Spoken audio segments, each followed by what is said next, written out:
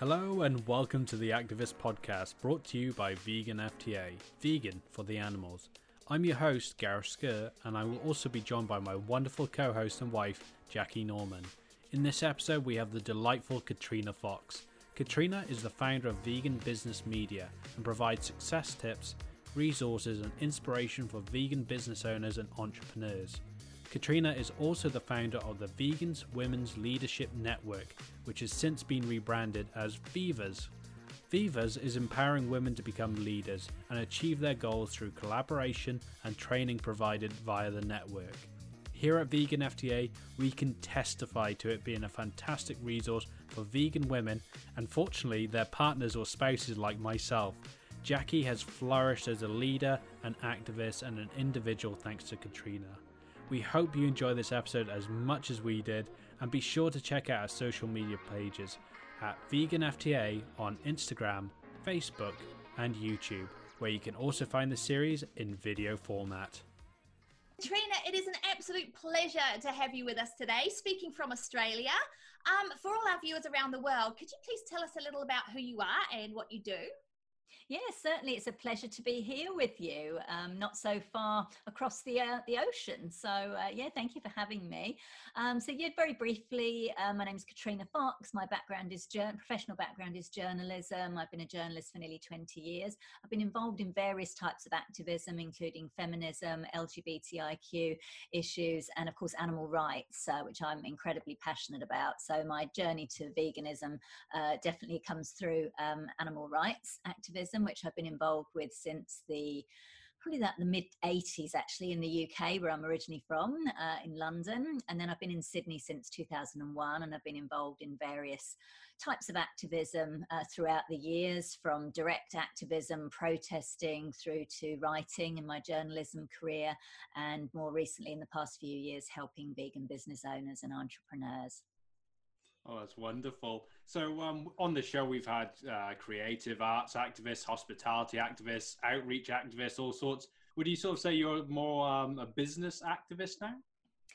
I guess potentially. I certainly think that anyone running a vegan business, that is a form of activism, and I've said that quite a lot.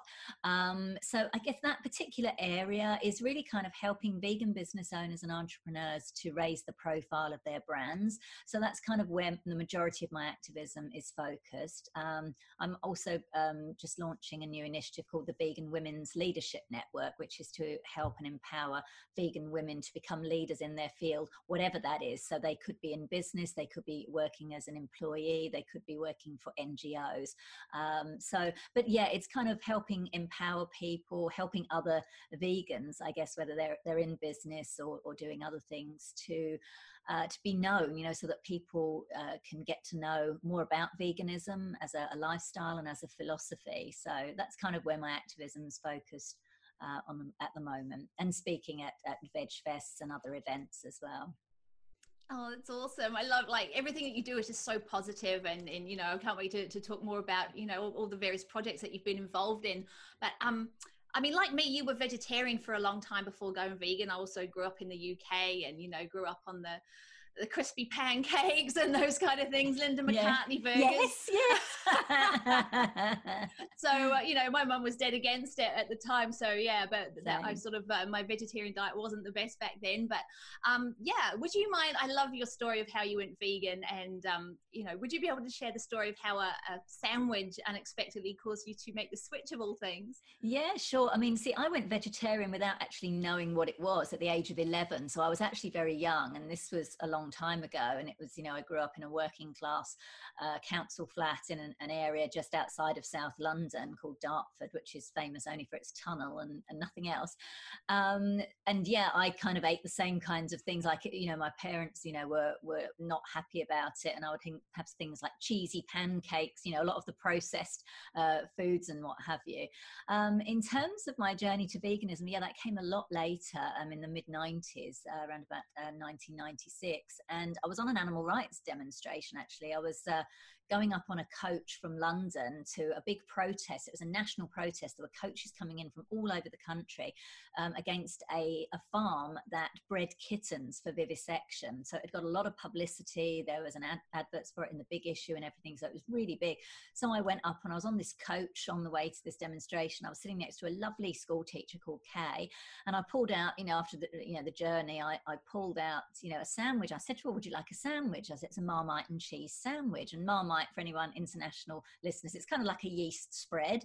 In Australia, it's the equivalent is Vegemite, and I'm not sure what the American or other equivalents are, but basically it's a savoury spread and cheese sandwich. And she said, oh no, I'm vegan. I said, well, what's that? I said, look, the cheese does not have any animal rennet in it. It's vegetarian cheese. And then she explained to me what a vegan was and how the dairy, all the stuff that happened in the dairy industry, that it's not all happy cows willingly giving their milk, that it was actually a terribly cruel industry in which female cows have their reproductive systems hijacked, their babies stolen.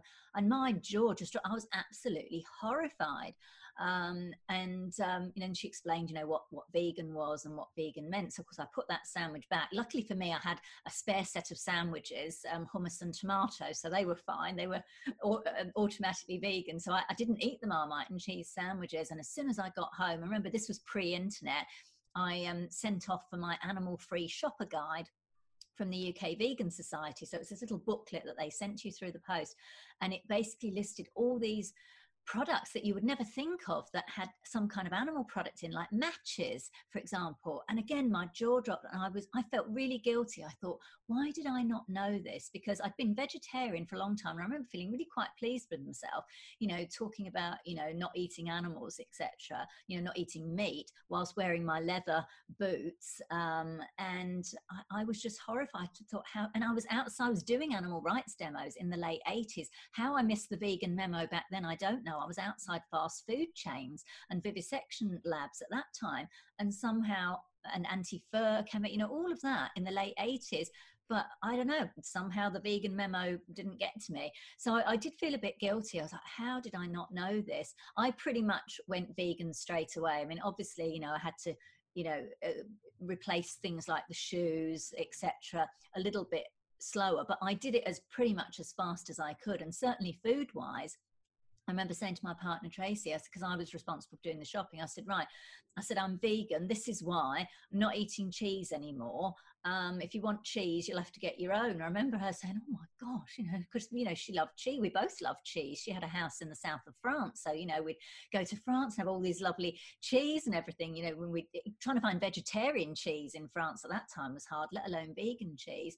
And the vegan cheeses in the UK at that time tasted like rubber.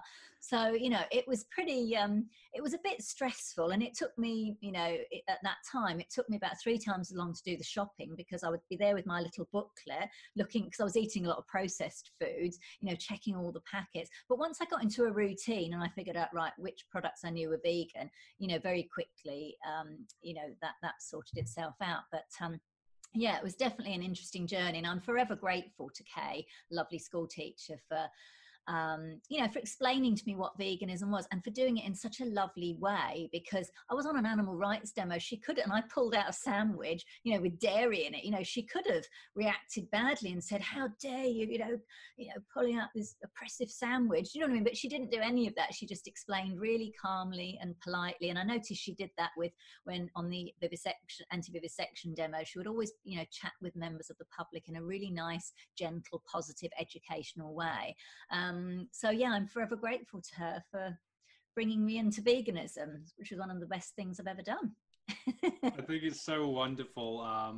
I just love hearing the stories like that, where just a simple conversation has just opened someone's mind and eyes up so big. It's just it's so wonderful. And the whole approach that she took of being, sort of that non-judgmental thing, not grabbing you by the ear and dragging you off the bus, Exactly. And, just being so open and, very positive about it.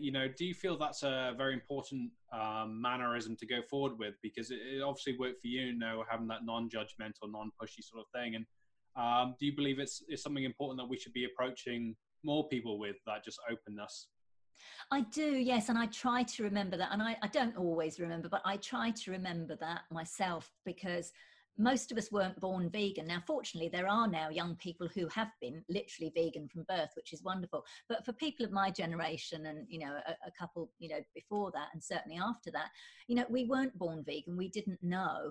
And I think, you know, back to even when I was vegetarian, you know, I thought, I'm really, you know, I'm so ethical. You know, I'm not eating any meat. My cheese is vegetarian. You know, I'm really, you know, cool kind of thing. But I was wearing leather and I was justifying that. Like, oh, well, it's not part of the, you know, it's not a separate industry, it's a byproduct, it would go to waste. And, you know, you justify things. And so I think we've got to try and remember that we were all at a place where we didn't know. I know it can get frustrating when we then educate people and then they still don't, you know, decide to immediately stop, you know, consuming animal products. And I know I can get frustrated around that, but I do think that more people respond to the carrot than the stick.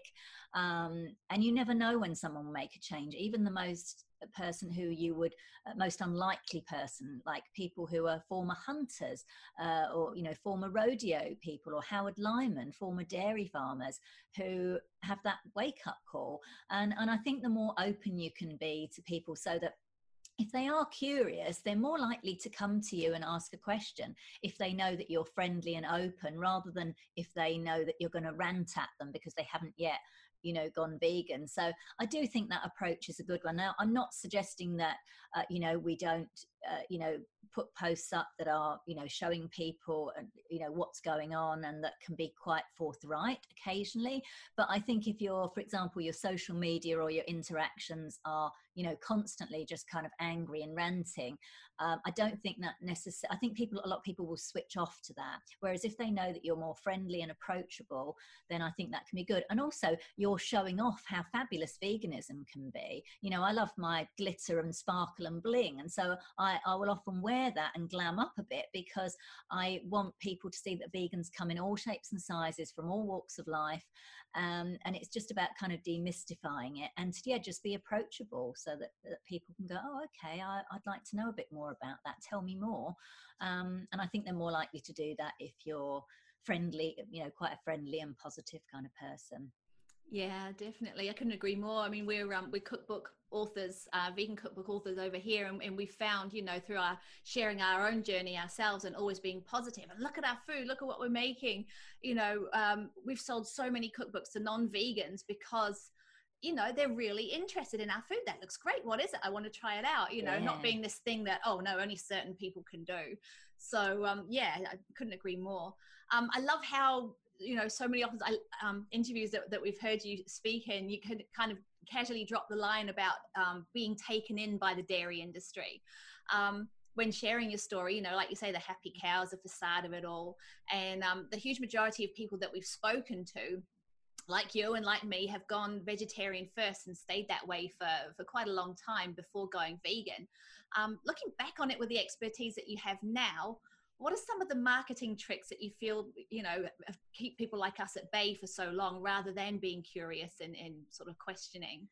Yeah, it's an interesting one. I think it's a mix of, like you said, the marketing tactics of the billion-dollar meat and dairy and animal exploitation industries, and also a certain amount, I think, of cognitive dissonance on our part, and I mean as humans, because, you know, we kind of don't necessarily want to work too hard. Like, we want convenience, we like convenience, and sometimes you know, we can almost, you know, be happy staying in the dark. Now, I'm not saying that's necessarily true of everybody, and I think certainly in terms of the dairy industry, I mean, that was a real shock for me. And certainly I know if I'd have known the truth about the dairy industry at a much younger age, I would have stopped dairy as well. And I think particularly for me, being involved in the feminism movement, the dairy industry in particular, I feel even probably more strongly about, because, you know, the dairy cows end up being killed anyway after they've you know, finished with their usefulness for the dairy industry. But for me as a feminist, it was shocking to hear that. And I think it's literally those clever campaigns. You know, they can afford to spend, you know, hundreds of thousands of dollars on television advertising, which particularly back in the day, was the main way that people got their information. And, they would mislead people with, happy cows in fields, willingly giving their milk away. None of this, babies stolen, forced insemination, etc. So, and I think, advertisers have done that for so long. It was funny, I was talking to my partner Tracy yesterday because she was making me a hot chocolate, obviously a vegan one, and she suddenly started singing hot chocolate, drinking chocolate. And I said, where does that come from? We both went, oh, Cadbury, and it's like they get you when you're younger, these little jingles like beans means high, all of these little things, that I'm 54 now, and like this sort of stuff I can still remember the Milky Bar tune, kid song from when I was about 4 or 5. So I think they've been very clever, traditional advertisers, over the years of portraying their products in a positive light, like, you'll feel great if you have this. And they're still at it, I think they're using social media to do that. But I think we've got a bit more we're starting to get a bit more of a level playing field now with social media and more independent websites, blogs, and media platforms to give people a different perspective. But yeah, definitely, do more research, I guess I would encourage people to do, particularly anything around animal products and animal consumption. Really do your research and find out what's really happening behind the scenes, not just what the advertiser is telling you.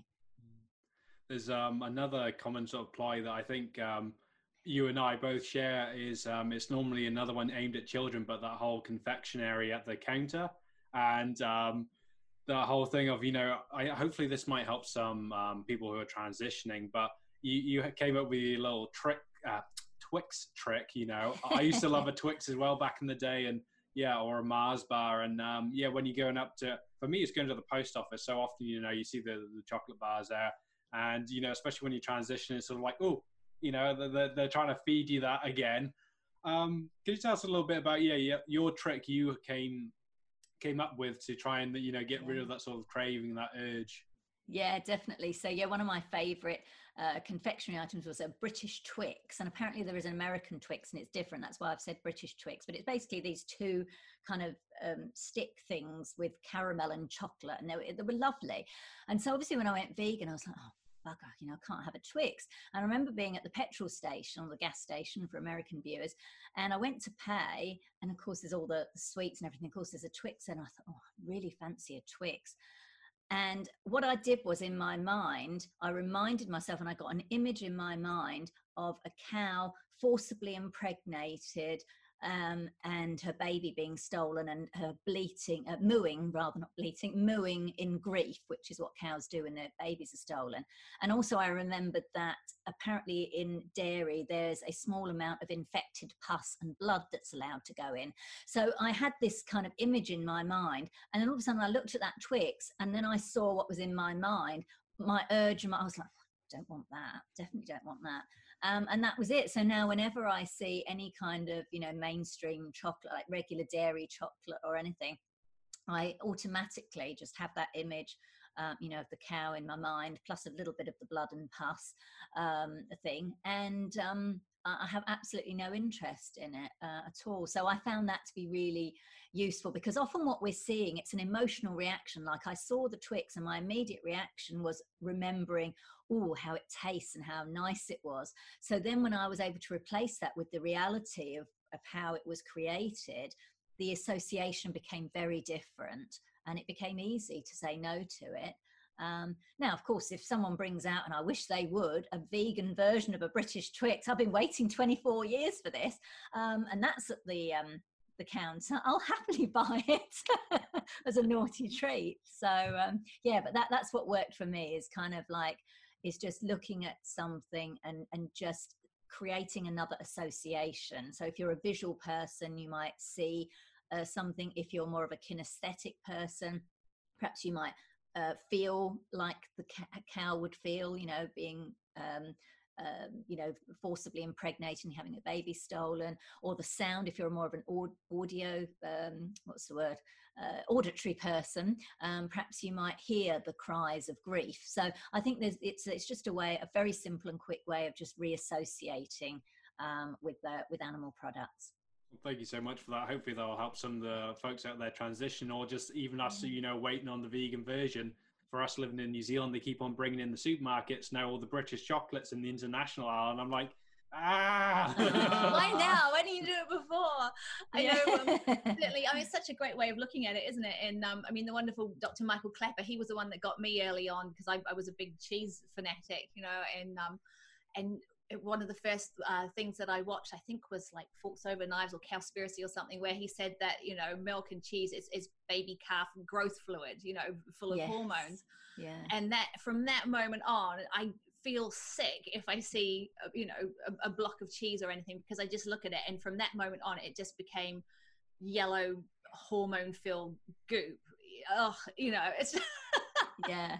So once you have that in your mind, but I think that's a brilliant, you know, that really, your trick really pulls the emotional, you know, side of it and the reality, and really affirms those beliefs. So yeah, fantastic. On your website, you state that your mission is vegan world domination, which is wonderful, where animals are no longer exploited, abused, commodified, or killed for human consumption. You became a journalist around the same time you went vegan, and you know, back in the 90s, things must have been incredibly different back then. How did you go about incorporating your beliefs into your writing? Yeah, it was certainly very different. But you know, when people say that, and it's true, look, 24 years ago, it was difficult. But I also like to remind people that there are vegans who have been vegan, people who've been vegan for much longer than me. There's the wonderful British marathon runner, Fiona Oakes, who's been vegan for 45 years and is breaking world records and only has one kneecap. I also got the pleasure of meeting Arthur Ling, who is the founder of Plamel, which is the UK's oldest plant-based milk and chocolate company. And his son, Adrian, runs it now. But Arthur went vegan in 1927. You know, these are people that, you know, helped to coin the term, or, you know, worked with the people like Donald Watson, who helped to coin the term back in the 1940s. So I always kind of remind myself that even though I think I had it tough in the 90s, there were still all these amazing pioneers before that. But yeah, it was tricky. When I would go to Sainsbury's, for example, which is a big supermarket chain in the UK, the only choice of milks, plant-based milks, was soya milk sweetened with apple juice, or soya milk unsweetened, and that was it. So it was quite tricky. And then in terms of my journalism, I'd done a little bit of writing, but I kind of started to work formally as a journalist. I did some journalism training in the mid-90s, and then around 96, 97, I kind of started working full-time in journalism. In my first jobs, I worked for a social housing firm, a magazine, and a personnel HR magazine. Certainly in the HR magazine, I immediately got onto equal opportunities straight away. So I wrote one of the first pieces about trans people's rights in the workplace and LGBTIQ issues. So I couldn't really bring animal rights into those two magazines, but I started doing some writing for the vegan magazine. And then over the years, I've freelanced for various places. I worked for the Gay Press here in Australia, and they gave me a magazine to edit, a niche women's magazine. I had a whole page of activism. Of course, I'd have animal rights in every single issue. Sometimes, you know, if it was a gay person like Dan Matthews, who's the vice president of PETA, he had his autobiography out. So I've got a full page, you know, in the magazines there. So I've always tried to incorporate it. And then with freelance journalism, particularly opinion pieces, haven't written any those really for quite a while now, but I've had pieces in the Sydney Morning Herald, the ABC, News Limited, on animal rights activism, on speciesism. So I've just really kind of looked for ways to get my writing out there. I was a Forbes contributor for a year between 2017 and 18, and I wrote specifically about vegan and plant-based businesses and that sector. So I just really kind of looked for those opportunities, and you know, places that were willing to publish and pay. Then yeah, that's kind of how I've gone about that. And then of course now because nowadays we can all be the media, just like you're doing with this interview and this video. And I've got my podcast, Vegan Business Talk, where I interview vegan entrepreneurs. So I think it's a mix. I've tried to have a mix of getting published in other places, but also putting my own stuff out there as well. Oh, thank you for taking those opportunities, because every single one counts at the end of the day.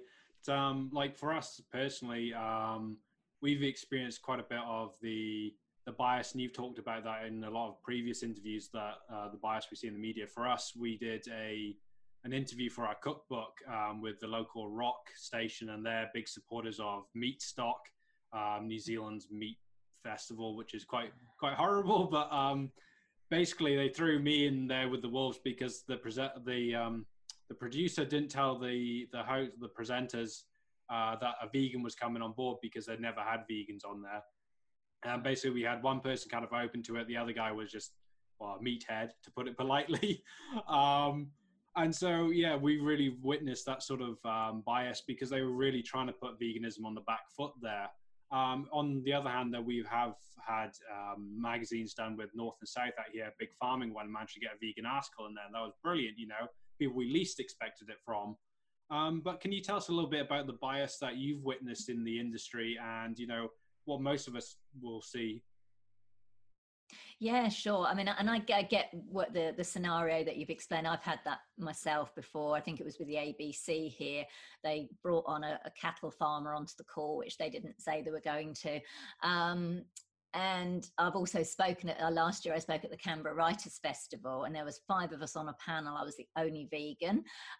So I think with that, I mean, look, there has been a lot of bias in the media over the years, particularly against veganism, but certainly in the past few years, I think probably since about 2014, there's also been a lot more really positive coverage. I've seen it happen in the US, the UK with Veganuary, of course. You know, they've got the breakfast TV shows, Piers Morgan notwithstanding. You know, they've had, you know, really good guests on to put forth the positive side of veganism. So yeah, I think since about 2014, we have seen a lot more positive media coverage, which is great. But still, there's, you know, going to be a bit of backlash.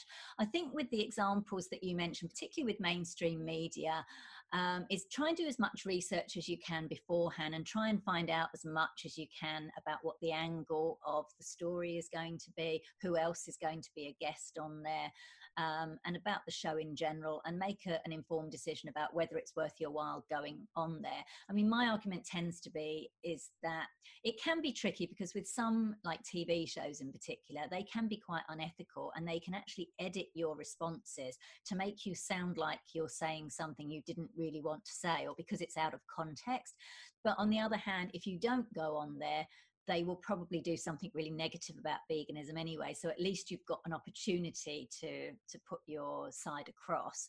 But I guess, you know, at the end of the day, just try and be, expect it. So if that does come and they put you on the back foot, just remain calm, you know, take a deep breath and remain calm, you know, try not to kind of, you know, get kind of angry, because then you're fulfilling the stereotype of the angry vegan.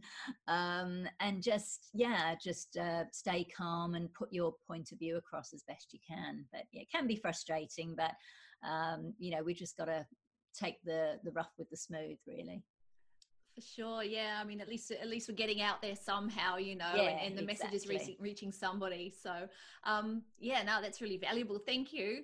One of the brilliant pieces of advice that we've learned from you is to be proactive with the media. You know, we've heard you say about, you know, if you read a negative story in the media, get in touch with that publication or that you know, show and offer another to them from a positive angle, which I think is brilliant. But how hard is that to do? Can anybody do that? Or do you need to have a bit of media experience? Or, you know, if there's someone out there who's like, God, that's a load of rubbish, that's not the case at all, you know, I wish they'd do something else on this, you know, can anyone write in with a response and say, you know, I'd like to talk about this?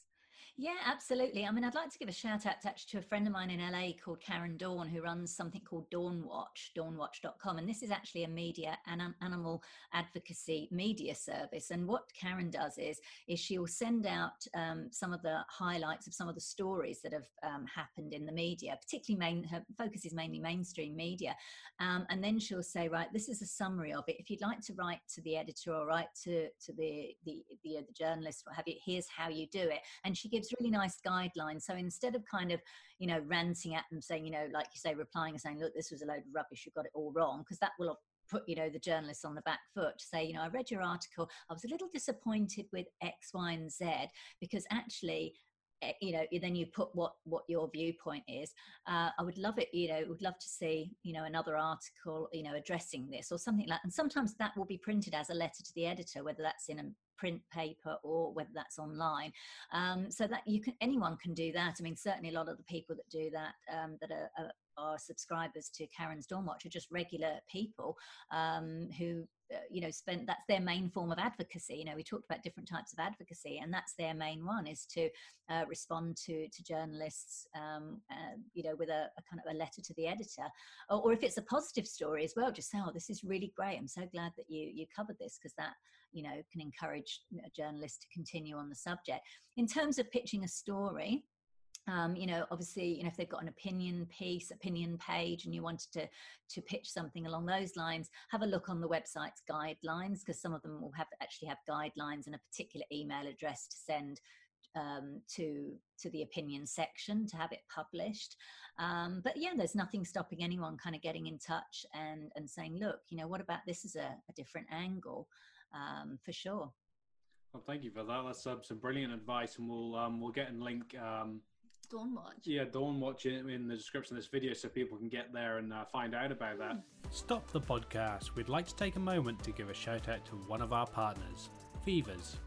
Vivas is a global leadership community and content hub for vegan, plant-based and plant-powered women committed to lifting each other up.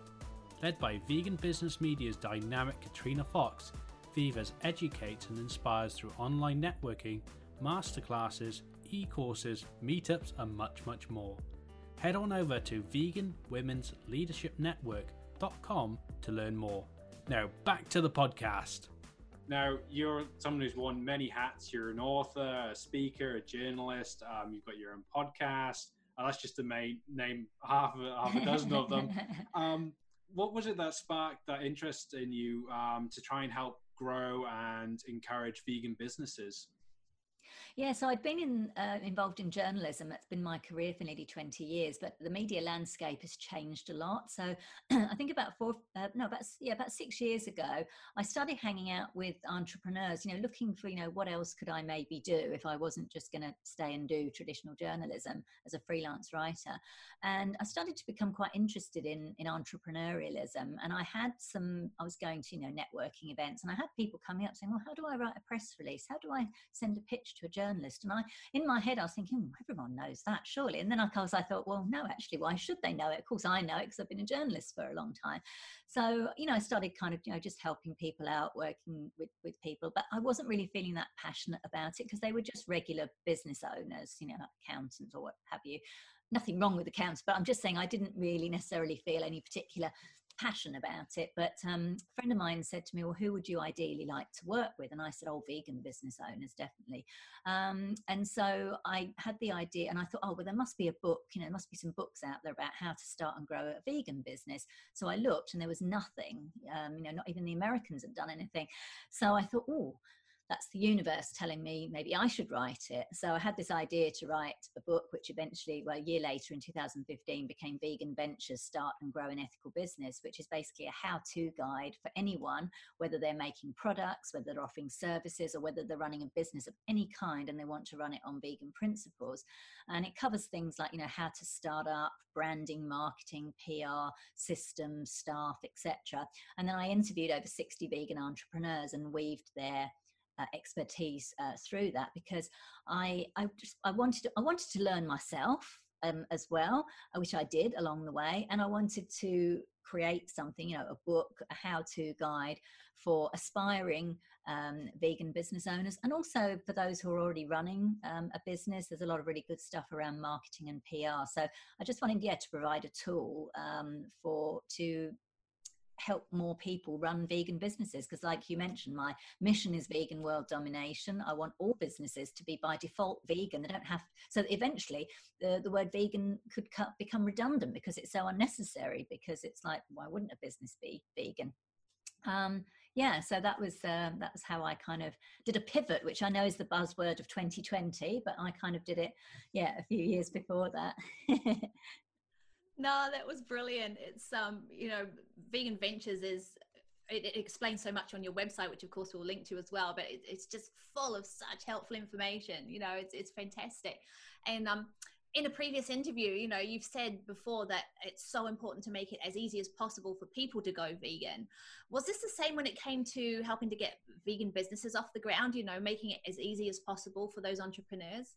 Yeah, definitely. I mean, certainly all the ones that I spoke to, and as I interviewed over 60 vegan entrepreneurs from all different sectors from across the globe. And you know, a lot of them would say there are certain key things that people will often get wrong. Now, you can't, you know, get everything right or expect to get everything right. Everyone's going to have a learning curve, but there are some key things that, you know, there are a lot of people said, oh, I wish I would have known that before I started the business.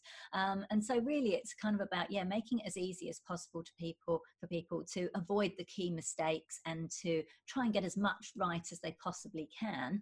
And to not kind of, you know, have to experience a lot of those pitfalls. So yeah, it was really about, and also a bit of inspiration as well, which is why I really wanted to include the insights of other entrepreneurs throughout it, so that people could see how, you know, certain things had, well, like how certain challenges had come about and how a particular business owner had overcome those, so that people were really kind of equipped to, once they decided they wanted to start a business and run it on vegan principles, they would have some kind of base of how to go about things. Well, one thing that I noticed, well, even we've done it in the past, is when you get that sort of, you just start and you get that brand name and you want to get it out there, you go and you make social media pages, because they seem to be a vital tool now in all businesses. And so you get your Facebook page, you get your Instagram page, you get your Twitter page, you get your YouTube page. And so many of us, like ourselves, you know, you get overstretched, you know. Would you say it's probably better for people starting out to maybe just focus on one or two, as opposed to trying to get yourself everywhere before you're anywhere?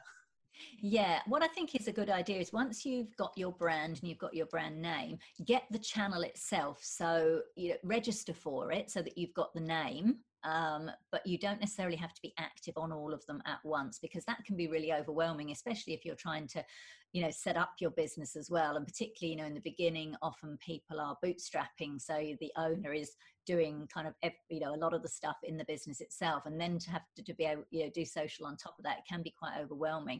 So my advice is to find out really where are your customers likely to be. So for example, if you're a food company or a fashion company or a business where your product is visual, then, you know, obviously places like Instagram and Pinterest may well be the place where you want to kick off with. See, personally, I'm not a huge fan. I've never used Pinterest, and I'm not a huge fan of Instagram. I do use it, but I find it a bit of a pain. I'm also not a big fan of Twitter, but because I've been a journalist, I'm on it.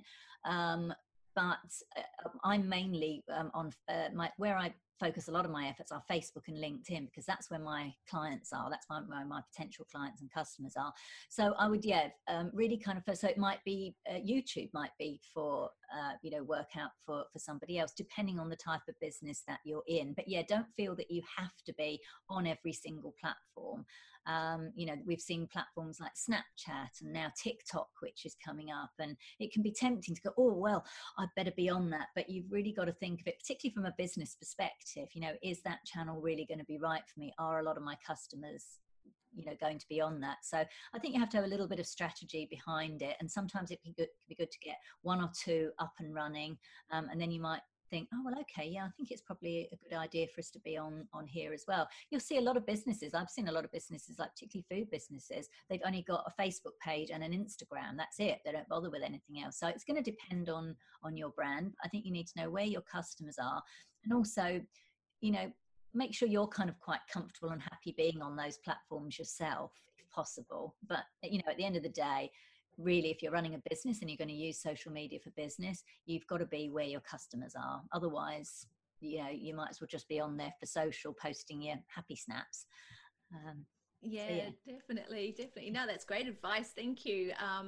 We certainly, you know, I think taking on too much puts businesses under so much stress as well. We find ourselves, you know, we've started up pages, and then you end up feeling like you're obligated to be tuning in all the time. You know, oh my God, I haven't put a post on this for a week, and, you know, I've been focusing on this one. It's better to do something, to do less and do it well, than to try and, you know, overstretch yourself and not do anything well. So yeah, no, that's really good to bear in mind. One of the other techniques that we've heard you utilize as well when using social media is the 80-20 rule of posting. which is fantastic. And I think it's, you know, it's so valuable to keep in mind both for business and for social activism. Could you explain that principle to our viewers? I will, although I will give a little bit of an update. So the 80-20 rule, which became popular a few years ago on social media, is post 80% of kind of educational content or inspiring content, entertaining content, and only 20% promotional, i.e. buy my stuff content. Now it's interesting because I've since seen that some people are saying, oh, that's a little bit outdated now, because it can be argued that almost anything you post could kind of be classed as promotional. So I think it kind of depends on what you classify as a promotional post. So for example, you could have a really interesting, you might have an interview with somebody or a post about someone who's really interesting that's got nothing really to do with your business. But then at the very end, you might weave in a sentence or a line that says, oh, go to our website for such and such. So the main thrust of the post isn't a sales post. Like, it's not, here is our latest product, go buy it now, you know, which is a very obvious promotional post. But there are ways, I think, that people are starting to kind of weave things in. So for example, I've got the Vegan Women's Leadership Network that I'm doing. So I might put a post up about, you know, some really amazing vegan woman who's doing something really cool. And then at the end, that's what the thrust of the post is. It's inspirational and educational, what have you. But then at the end, I'll put, you know, and you can join the Vegan Women's Leadership Network here. And here's a link. So it's not overtly promotional, but there's still a little bit of promotion in it. So I guess there's a little caveat there. I still think that, broadly speaking, you know, that the 80-20 rule is probably still appropriate, but I think we've evolved a little bit, and there are slightly different ways to do things. I think in the past, promotional posts were seen as literally, here is our thing, buy it. Whereas now, I think it's a little bit more subtle. So technically the ratio might be a little bit different now, but I still think, yeah, you know, you've got to see what works for your audience. You know, what do they like? What do they respond to? I mean, certainly you don't want to be doing every single social post, here's our thing, buy our stuff, because people will get bored. And I think people do want to see more now, you know, stories about the brand, about the people behind it. You know, they want to be entertained or inspired or educated. So I do think you definitely need a balance, but don't be afraid to sell. I think that's important. I mean, I know there's an argument that people don't necessarily tend to make a lot of sales on social media. It's more about building your audience. There's some truth in that, but I also think you can make sales from social media. Certainly on LinkedIn, you know, that happens with me quite a lot. So don't be afraid to tell people who you are and what you do, because ultimately, you know, you want to stay in business, but you've just got to kind of find out what people want and what they're responding to, and mix it up a bit. Yeah. Thanks so much for that. Yeah. I'd like to add on to that. For us, we use it in our just personal stuff as well. And just on your home Facebook page, you know, if you do 20% of happy, positive things about vegan, or 80% of things happy, positive about vegan, and then have that 20% of, you know, whether that's the graphic post or the, you know, real informative. For me, I find that's great for not getting rid of all my old friends. And then at the same time, when I scroll through my feed, I'm not like, wow, I'm a depressing git, aren't I? Yeah, exactly. I completely agree. I did that. I think in the past, you know, I was posting a lot of like really like full on stuff. And I think some people started to unfollow. And I've actually unfollowed some people who literally just post the most awful graphic stuff and very angry rants. I've had to hide that because I don't want to see that all the time in my views, you know, as I'm scrolling through the feed. So I think you're right. Yeah, absolutely. You know, when you put the majority, if people come to expect the majority of your stuff's going to be, you know, positive, interesting, entertaining, then every now and then you slip in something more graphic, it's more effective because, you know, you're kind of shocking them out of it, and then you go back to your nice positive, and then a little bit further down, wham, and suddenly it's like, whoa. So yeah, I think it can be quite effective doing that. I always like to think of it as guerrilla veganism, you know, striking from the distance. But for some of our viewers out there, though, they may not be interested in having their own business. You know, they're happy doing what they're doing already. So maybe some advice for them that you might be able to shed some light on is how they can best support these vegan businesses. Yeah, definitely. I think there's several ways. I mean, one, obviously, if you want to buy, if you need or want to buy something, go with the vegan business first if you can. If you can't afford to buy from, any particular vegan businesses, one really good way is to, well, there's two ways. One is to share their business on social media. So just go, oh, hey, I really love this business. They do really good stuff. So, maybe share one or two of their posts now and then.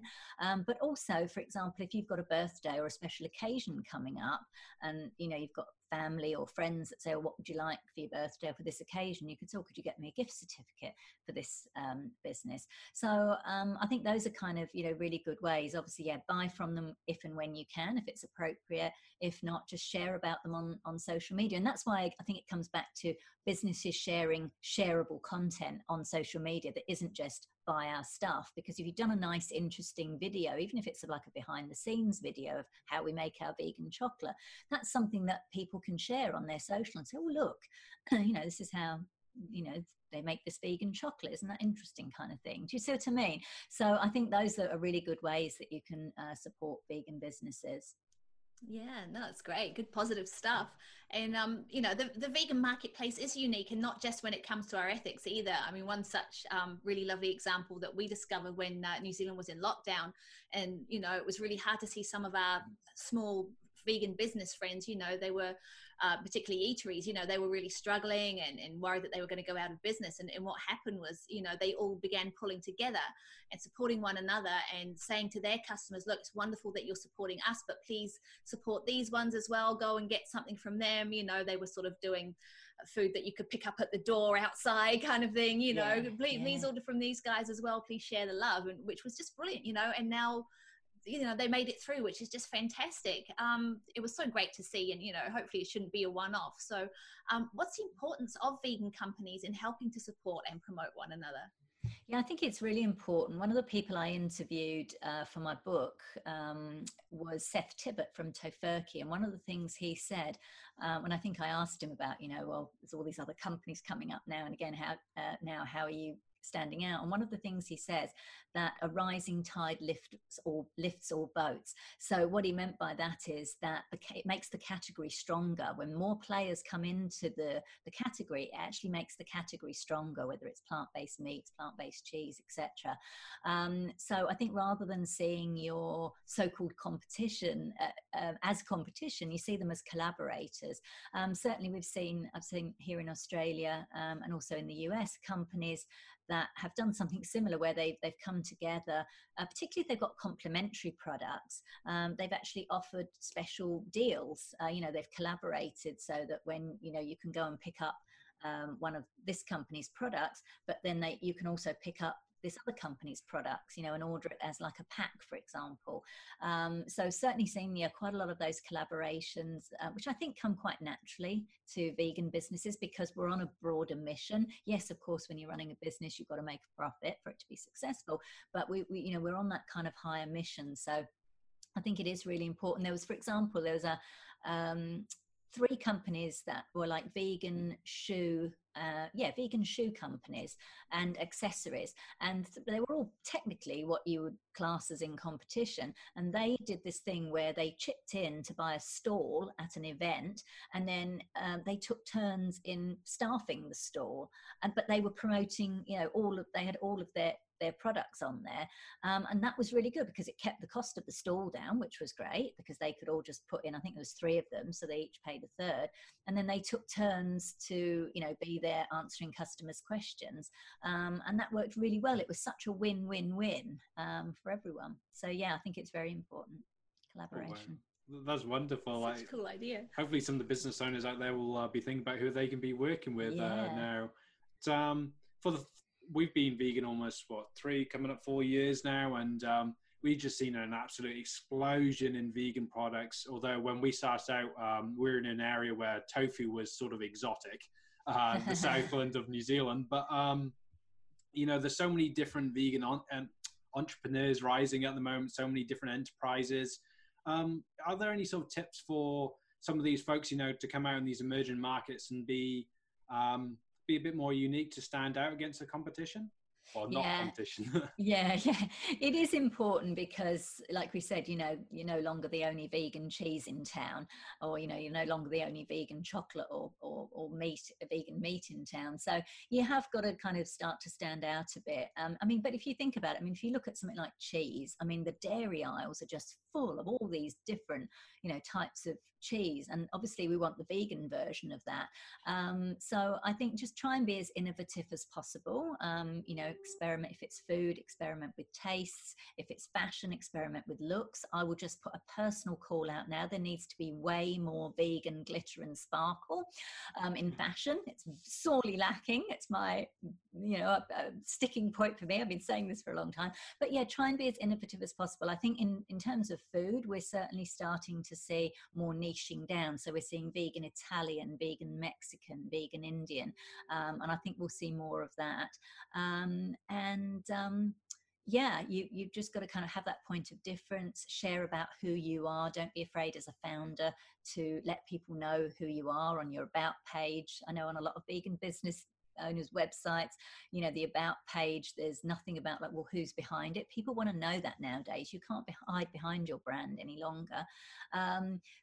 Just see what's out there, and then see how can I contribute to this market or to this sector, to this category, and have some kind of point of difference. It could be your packaging, it could be your messaging, or it could be a taste or a flavor or a texture, all of those things. But yeah, it is important to figure out what your point of difference is going to be.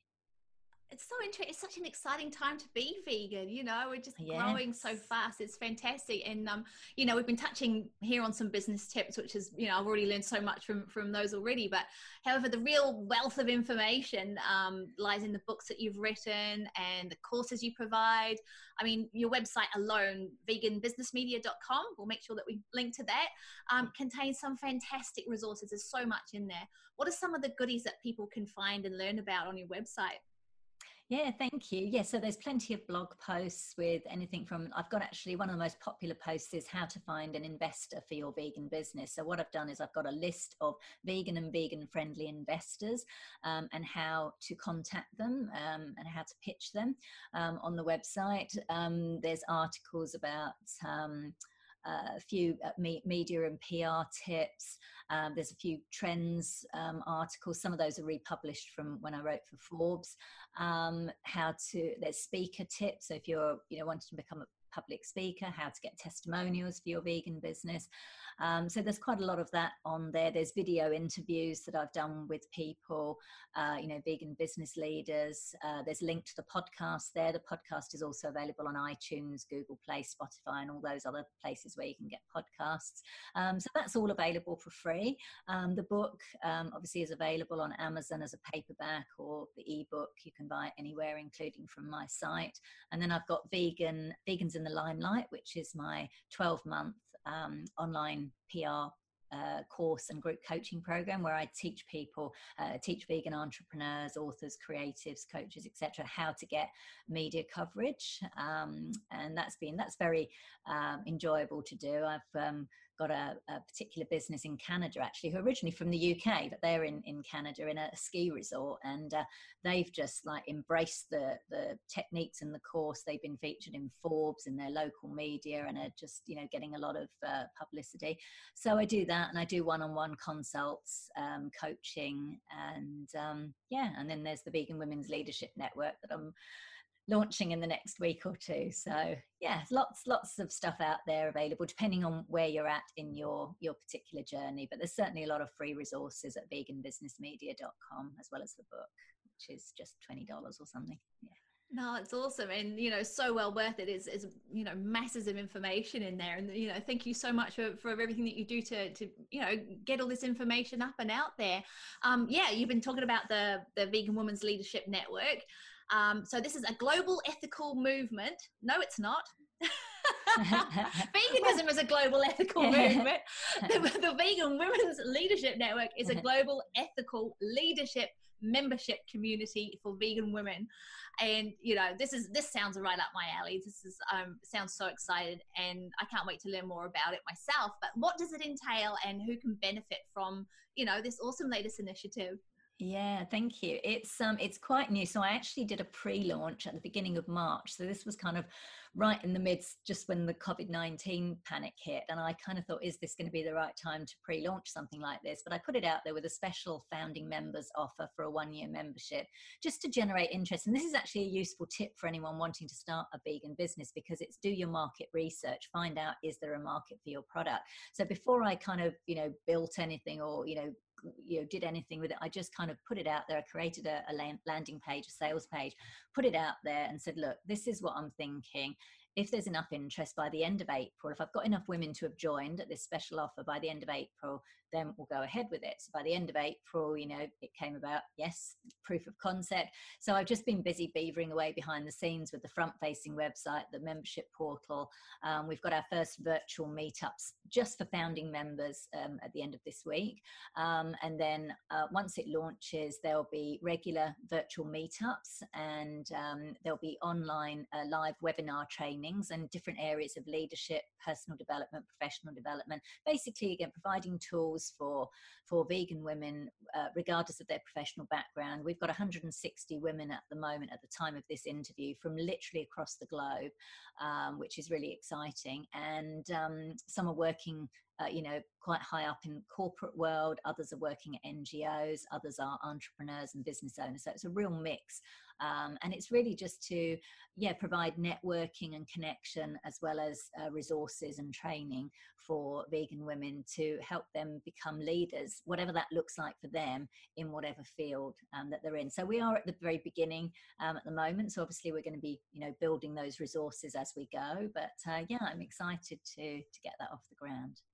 Oh, I'm excited to check it out as well and be part of it. I feel like I'm hogging all the questions here, love. So no, I really wanted to check that out, and definitely interested in being a part of that. I have to ask, what is it? Because this is not the only person that has said the same to us. But what is it about vegan women? Why are there so many of us active in the movement? Here in New Zealand, for example, there are some fantastic advocates who are men and activists as well. But, the really strong characters, the real driving forces are almost all women. Why is that, do you think? Yeah, it's an interesting one, isn't it? I know it's like with the animal rights movement. I think in general, there are, I think that the statistics from what anecdotal studies may have been done is that there's a higher percentage of women, involved in this. But it's been great to see men embracing this. And, particularly now with social media, some of the guys are coming out and dispelling a lot of those myths. And of course, the movie Game Changers did that as well. So I don't know. I mean, I don't like to stereotype in terms of gender, because I know there's an argument, women are more caring or what have you. I don't know whether it's that. I think it's not necessarily nature, it's the whole nature versus nurture. But I don't know. I guess that women just they have I'm not going to even say that women tend to be more compassionate, but maybe we're a little bit more or we've been taught to be a little bit more in tune with our compassion and with our emotions than men have traditionally been, because men are told to be very stalwart and meat is masculine. There's all these kind of stereotypes that I think have come about, but I think we're starting to see that disappear now, or to be more of a balance. But certainly, look, there's some amazing vegan women leaders, and I think they're not always front and center. I think a lot of women, particularly in animal rights and probably all social justice movements actually, and in veganism,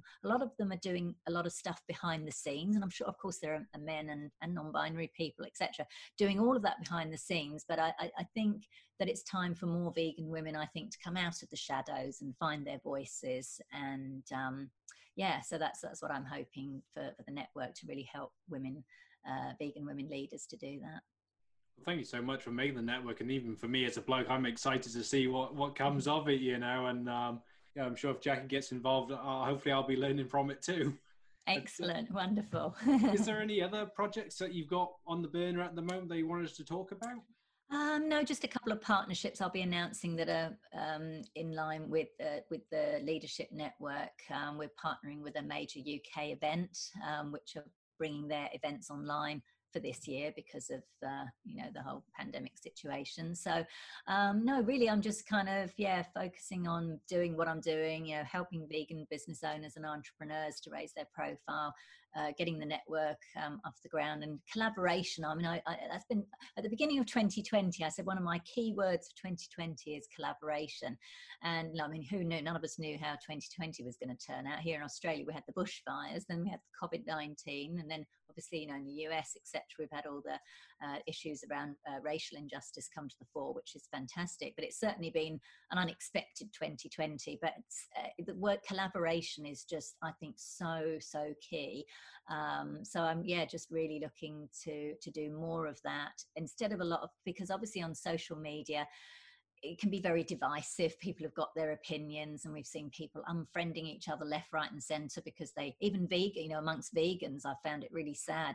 People are unfriending each other because they disagree over certain things. And it's like, wow, now more than ever, we've got a chance to really try and transform our societies, moving away from animal agriculture and animal exploitation, that we need to just try and be the best version of ourselves that we can. And so, that's kind of my aim. And I think that's only going to happen when we collaborate with each other. We can all do our own thing, which is awesome, but we've also, I think, got to really collaborate and help to lift each other up, because at the end of the day, our mission is the same. It's, a kinder world, and kinder and equitable world for all beings, people, animals and planet. Absolutely. I couldn't agree more, very well said. And we really look forward to seeing all of the projects that you've got going at the moment. And I'm not quite sure when you sleep, or if your mind ever stops with everything that you've going on, but, of all your amazing accomplishments, and there are so many, is there any one in particular that you're most proud of? Oh gosh, it's a difficult one because it changes, as we get older and do different things. I do remember being quite proud of I wrote an article for the ABC here, which is the national broadcaster, for their website, and it was about speciesism. This was back in 2014, and I was really pleased to have got an article about speciesism in a mainstream on a very mainstream website, and I won a Voiceless Media Award for that. So that was really nice. And I think probably one of the other things, it's not necessarily relating to, again, to animal stuff, but I wrote an article for the Sydney Morning Herald about a friend of mine who identifies as non-binary, and I used the pronouns Z and Zir instead of he, her, and I said, can you please not change this? And they didn't, and I thought that was quite, cool for a mainstream newspaper to use kind of words that they've never used before. But really, really for me, I'd say that the most happy I am is when people either come up to me or they send me a message saying, I've been following you for a little while, I'm now vegan. That to me is priceless. It's just brilliant. I'm just so happy about that. So, I think if I'm part of the greater soup or consciousness that, is helping more and more people to become vegan, to be kinder to each other and to other animals, that makes me very happy. It's awesome. You've gone on to create many of your own sandwich moments in other people. Hopefully. No, we've touched on the names throughout this episode, but can we just recap for our followers where we can keep up with you, keep up to date with all your projects, and where we can find out more of your brilliant knowledge? Oh, thank you. The main website would be veganbusinessmedia.com. And there's a link there to the Vegan Women's Leadership Network and to all the other stuff that I do. And then on social media, I'm pretty easy to find on LinkedIn, Facebook, Twitter, Instagram as Katrina Fox, or Katrina Fox Vegan, I think I am on Instagram. But veganbusinessmedia.com has got links to all of those. So that's probably the main place. Thank you so much for that. We'll make sure we link them as well so people can find it even easier. But we cannot thank you enough for all your brilliant advice through this. And I feel like I should have been writing notes as I was going through it. Thank you so much for your time. It's been awesome. And, one of the great things that we've discovered through, this whole pandemic and lockdown and, finding new things to do. I've discovered podcasts in a big way. And so, that's something else that our viewers can definitely learn from you, as well as your wonderful podcast. And there's all links to that on the site too. So thank you so much. Thank you very much for having me. I'm so glad you reached out, and I love what you're doing. You've got a really good audience, a large audience, and I love that you're taking the initiative and doing things like this. And I appreciate you having me on your show. Thank you so much. Thank you for listening to this interview. We hope you have found it informative and entertaining. I want to give a quick reminder that the Vegan Women's Leadership Network has now rebranded to Vivas since the recording of this episode. To learn more about Katrina's work, check out veganbusinessmedia.com and join the Vivas Network. Once again, be sure to follow us on social media platforms for future releases. This has been Vegan FTA, vegan for the animals.